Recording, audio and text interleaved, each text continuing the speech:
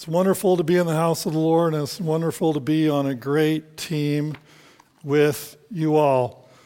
Who likes working in the kitchen? Anybody really like working in the kitchen? I see a few hands going up. Who doesn't like working in the kitchen? All right.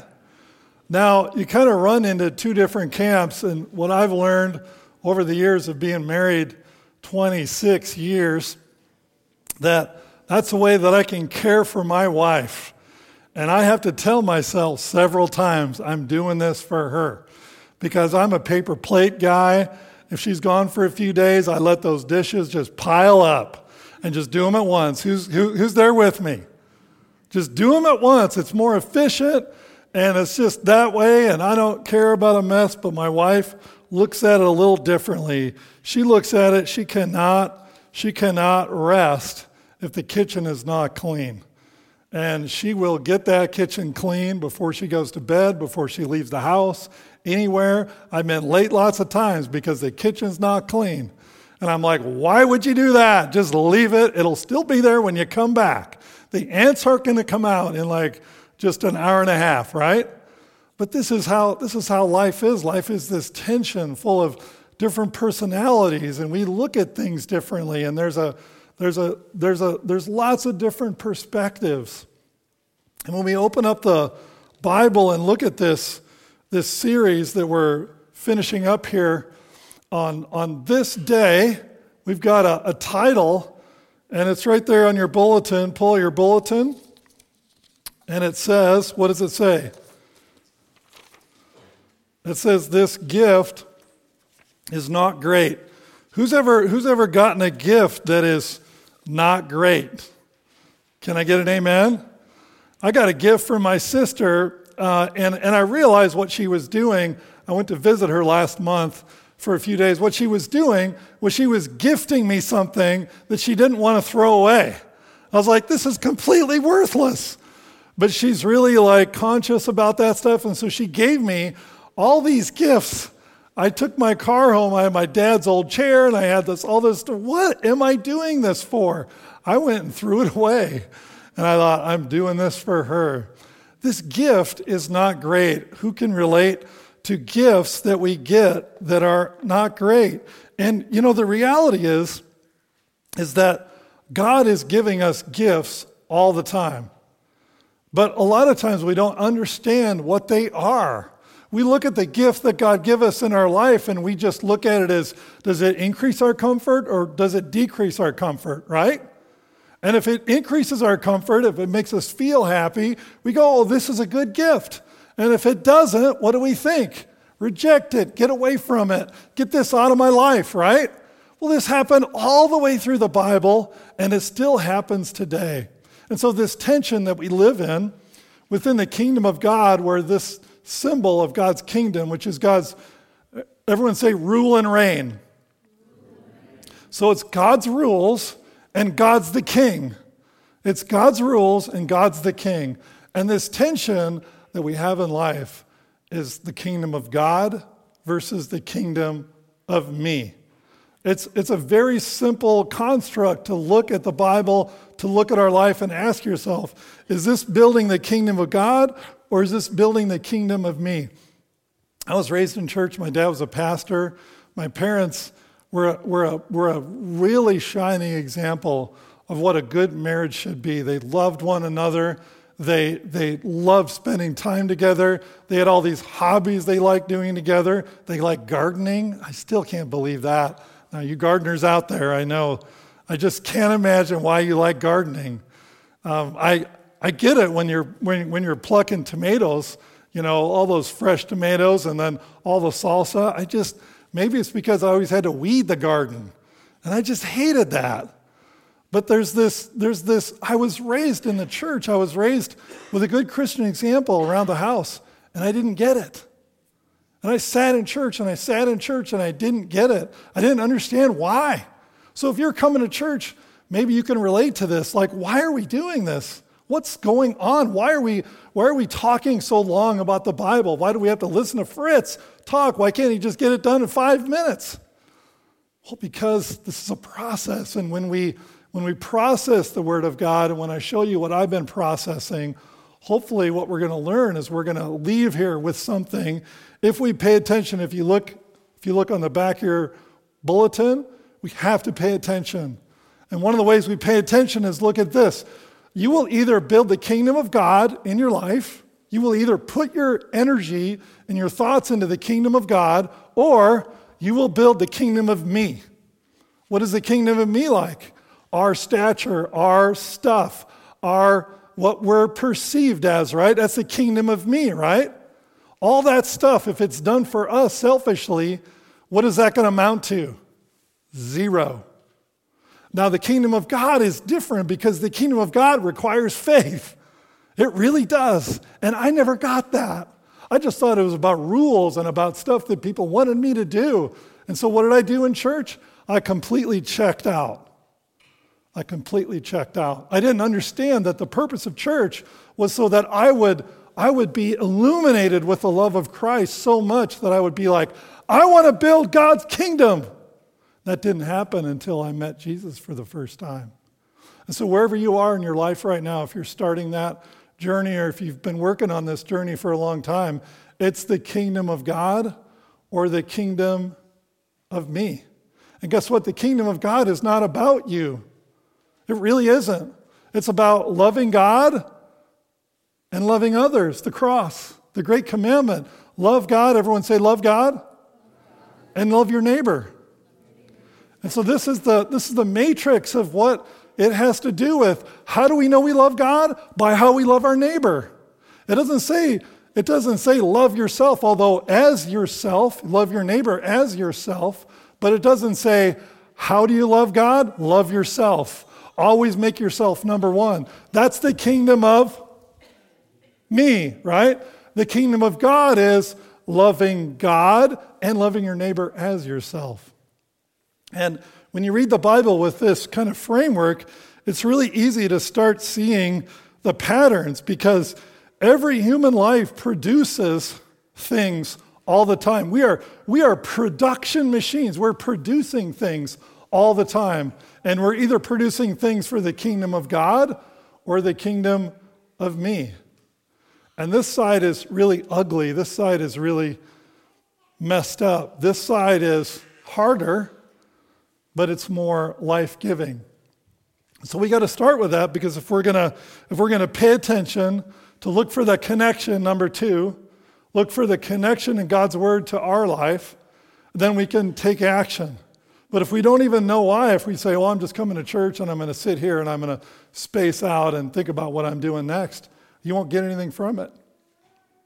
And this is God's plan for us to build the kingdom of God versus the kingdom of me. And so it starts with this tension where we see people in the Bible, God giving a gift. God reveals himself in love. God gives himself on the cross. And we go, wow, and now what? And then we take this gift, and sometimes we take this gift and we say, this gift is not great. And does this ever happen with anyone else? When God reveals, we reach for a shovel. I've got the shovel analogy going. Why? Because I've been shoveling snow and thinking a lot about what are we shoveling? When God reveals, we reach for a shovel. It just depends on this. What are you going to shovel? We had a shovel that was meant for one thing on the farm, manure. This is not a manure shovel, okay? Doesn't really work. Our manure shovel looked like a potato. What is that called? Potato, whatever, Potato fork, yeah. And it was really good for shoveling manure. And what we can do in our life is God reveals, and sometimes we take our shovel that we're shoveling and we stick it in the manure pile and we shovel that back towards God. Sometimes we do that. Human beings do it. We're going to read about it in the Bible, okay? Because it happened, and guess what? It's still happening today.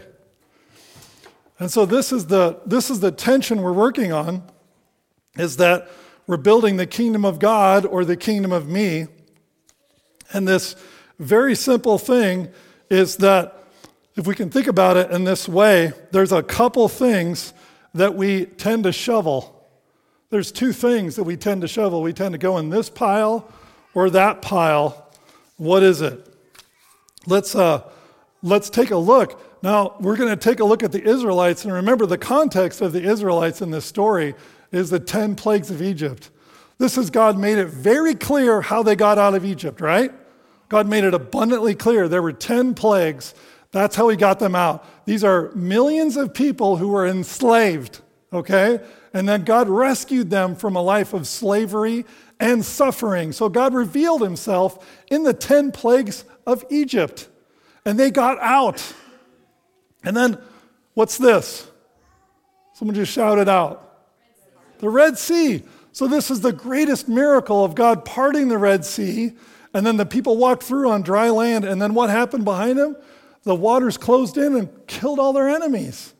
So this is a great story, right? You would think that everyone who experienced this was forever changed.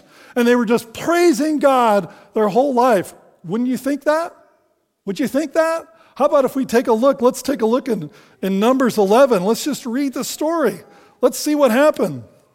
This is not very long after the Red Sea. And we're going to start with Numbers 11 on page 119 in your black pew Bible there. And we're going to start with verse 1. And we're just going to read down. We're going to get a sense of what happened with the people. And the people complained in the hearing of the Lord about their misfortunes. They complained in the hearing of the Lord about their misfortunes. And when the Lord heard it, his anger was kindled. Everyone say, ooh. And the fire of the Lord burned among them and consumed some outlying parts of the camp. Then the people cried out to Moses. And Moses prayed to the Lord, and the fire died down. So the name of that place was called Taberah, because the fire of the Lord burned among them. And you'd think that was enough warning, right? They would be like, okay, I'm not doing that again. Well, no. Now there was a rabble that was among them, had a strong craving. And the people of Israel also wept again. So they were complaining again. Oh, that we had meat to eat. We remember the fish we ate in Egypt that cost nothing. Now hold on a second. Did it really cost nothing? No, they were slaves. They were slaves. They weren't getting paid anything and they were working all the time. Did it cost nothing? No, but that was their complaint because they viewed everything in their life differently because they forgot. God revealed, and what were they reaching for? They were reaching for the manure pile, right? And they were shoveling right that manure right back into God's lap. And then they just go further. The cucumbers, the melons, the leeks, the onions, and the garlic. But now our strength is dried up, and there's nothing at all but this manna to look at. Now this is people who are working all the time.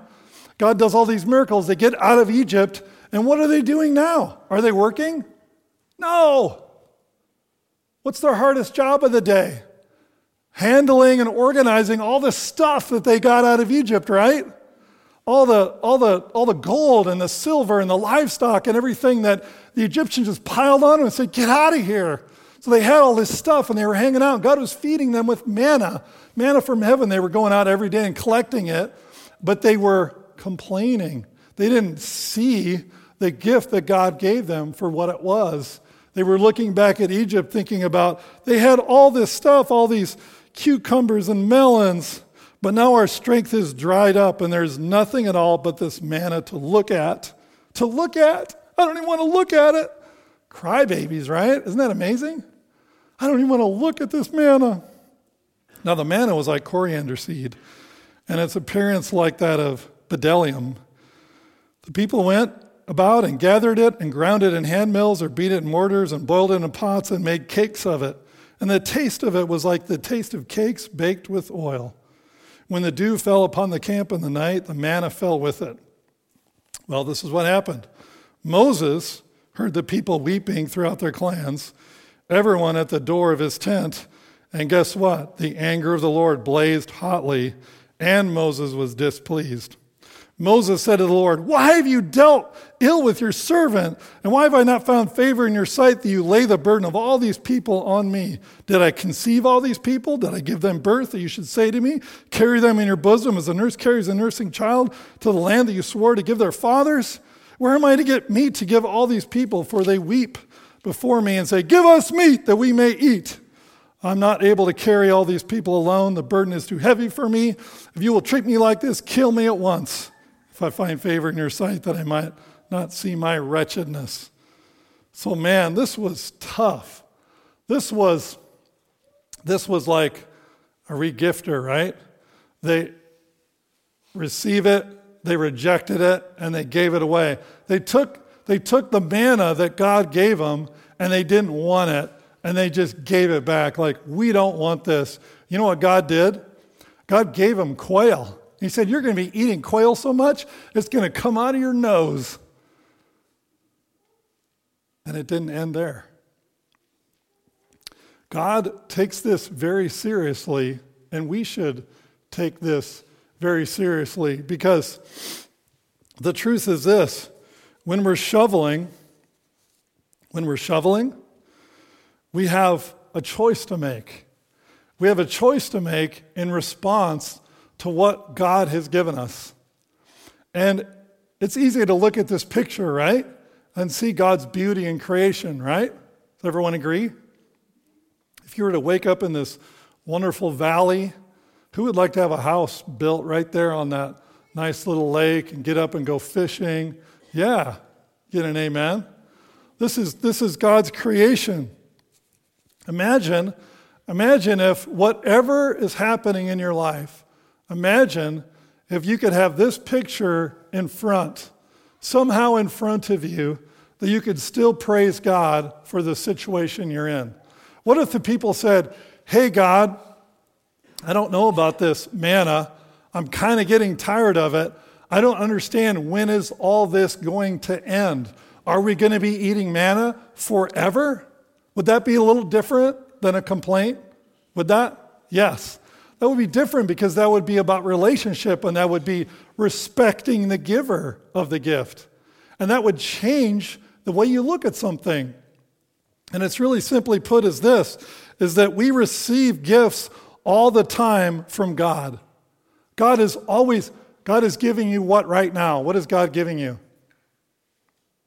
Someone shout it out.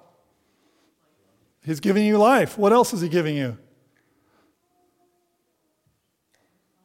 Homes. What else? Family. Keep on, let's go. Let's go for a minute here. What else? Church family. What else is he giving you? Food. A job. How about air to breathe? Did you give yourself the air you're breathing? Imagine what could it be if we learned how to look at the Israelites and say, what did they do wrong? What did they do wrong? They complained. What is a complaint? It's an aggressive lament, an accusation lament, like, "God, this is your fault. I don't like this, and you're to blame," right? Now, wait a minute. God's like, "I've given you this food. Could you take a different perspective?" Imagine how that would have been different, and how we could make a difference in our own lives. What if we could look at our lives and say, "God, I can't believe you set me free. I can't believe you set me free. I don't understand why I'm eating this manna, but I'm so thankful that you set me free."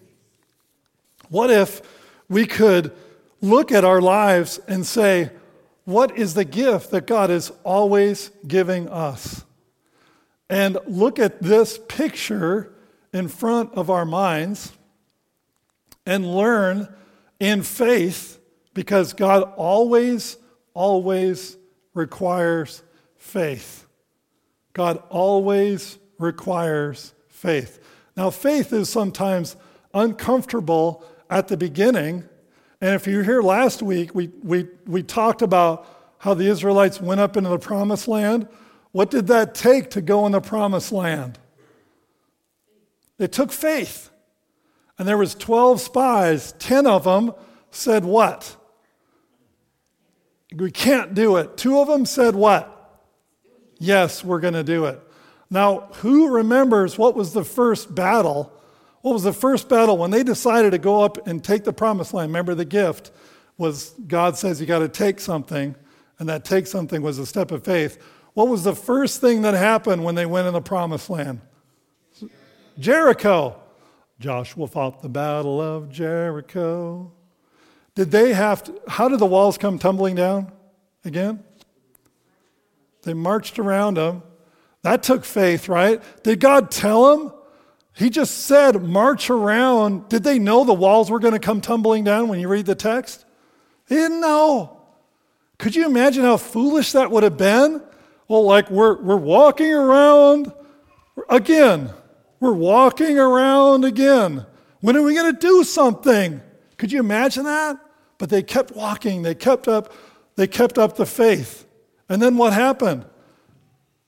The walls came down. They blew the trumpet on the last day, and the walls came down, and their first conquest was sealed. What do you think happened to the people who thought differently? They thought differently. They thought differently. And it's the same for us today. Because out of this chaos of our lives, Jesus produces life. Out of ashes, he produces beauty. Jesus breathes new life. And we know from Philippians 2, do everything without complaining, right? Or grumbling, right? So when Jesus went to the cross, did he have something to complain about? Could he have complained about the cross? Could he have complained about the crown of thorns? Did he complain? Did the Israelites have any right to complain about how God was taking care of them? Really not. How do we then make this choice? Because we're the people of God. It says in 1 Peter 2, everyone say chosen race. Royal priesthood. A holy nation. A people for his own possession. The trick is this, is that we're not all together yet. So he said, I want you to be my people. And there's people who aren't part of the people group. And they're right out there. They're right outside the walls. And God wants us to work together to build his kingdom. And this is our choice.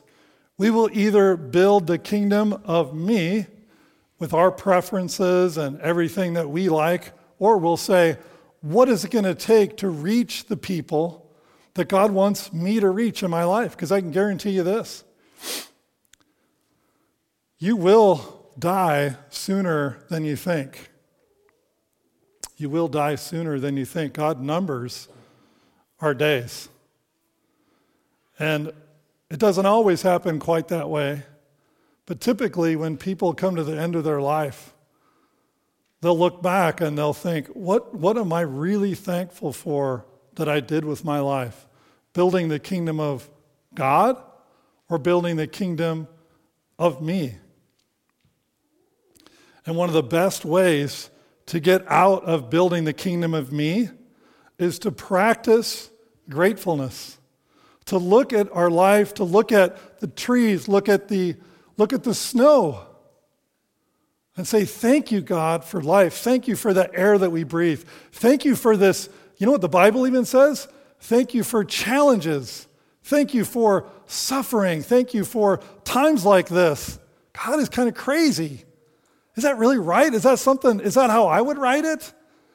Would I have Jesus the King come in as a baby? No, I'd have him come in like on a white horse. Well, that's how he's going to come back again. But I don't know if I would have my son die on the cross. I don't know that's how I would write the story. But anyway, it's how God wrote the story. And one of the surest ways I know of stepping out of the kingdom of me and stepping into the kingdom of God by faith is by practicing gratefulness. What are some more things that you're grateful for in your life? Let's just shout it out. What are you grateful for? Your children. What else? Grandchildren. Yay. Woohoo. Yes.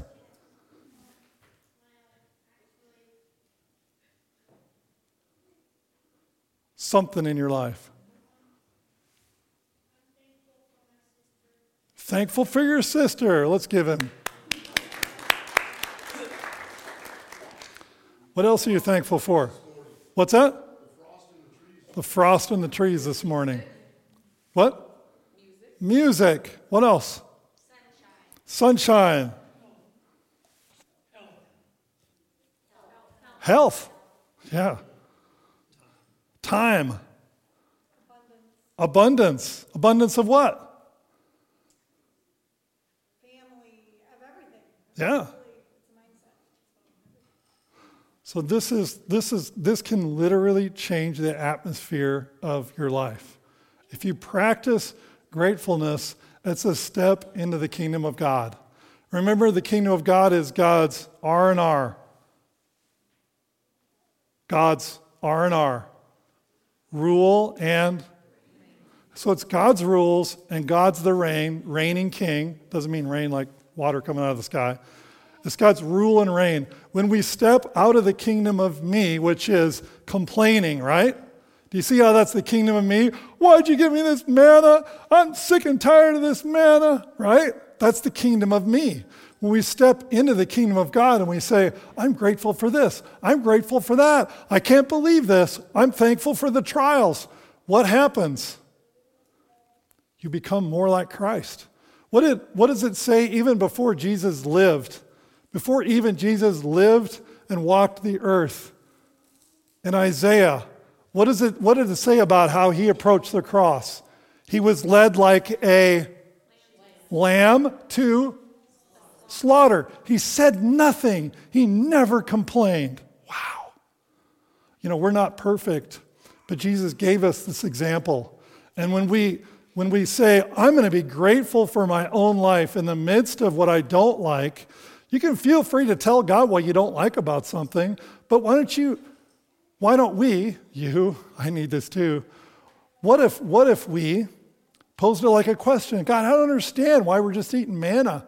Are we going to eat manna for like this forever? I don't understand why this is happening. I don't understand why my friend died. I don't understand why another person like a family member is in the psychiatric ward. I don't understand this. It totally changes the approach, right? And then if we practice gratefulness and we say, God, I'm going to stand on your word, I'm going to stand on faith, and I'm going to believe that I'm here for a reason right here in my life right now. It's really easy to complain. It's much harder to take that step of faith, but I guarantee you it will make a huge difference in your life. And everyone around you is going to be blessed. Are you ready to bless everyone around you? All right, let's stand and pray together. Heavenly Father, in Jesus' name, we walk away from complaining. We walk away from lack. We walk away from a poverty spirit. We walk towards your kingdom. We walk towards your abundance. We walk towards the gifts you've given us. Fathers, we even want to thank you for the trials that we're in. And even though our tendency and our sinful nature is to go back into the kingdom of me and complain and weep, Father, you've given us clear direction from our life and from those who have gone before us in the Bible on what we need to do. Jesus, we thank you that you gave us the example, even though you went to the cross. You didn't complain. You didn't stumble. You didn't lash out at anyone, but you went like a lamb to slaughter. And Paul says in Philippians 2, do everything without grumbling or complaining. Father, give us the unity that you want to give us, the unity of being connected together in love, so that we can not only experience the fellowship that you want to give us, but we can reach out and reach the thousands of people in this area who don't know you, who don't know your life-giving power, and don't know the benefits of walking in your kingdom. In Jesus' name, amen. Let's pray the Lord's Prayer together as we close. Right up there on the screen. Our Father, who art in heaven, hallowed be thy name. Thy kingdom come, thy will be done, on earth as it is in heaven. Give us this day our daily bread, and forgive us our trespasses, as we forgive those who trespass against us. Lead us not into temptation, but deliver us from evil. For thine is the kingdom, the power, and the glory, forever and ever. Amen. May the Lord bless you and keep you. May his face shine upon you and be gracious to you. And may you go forth with favor in his peace in the name of Jesus. Amen. All right, we'll see you next week.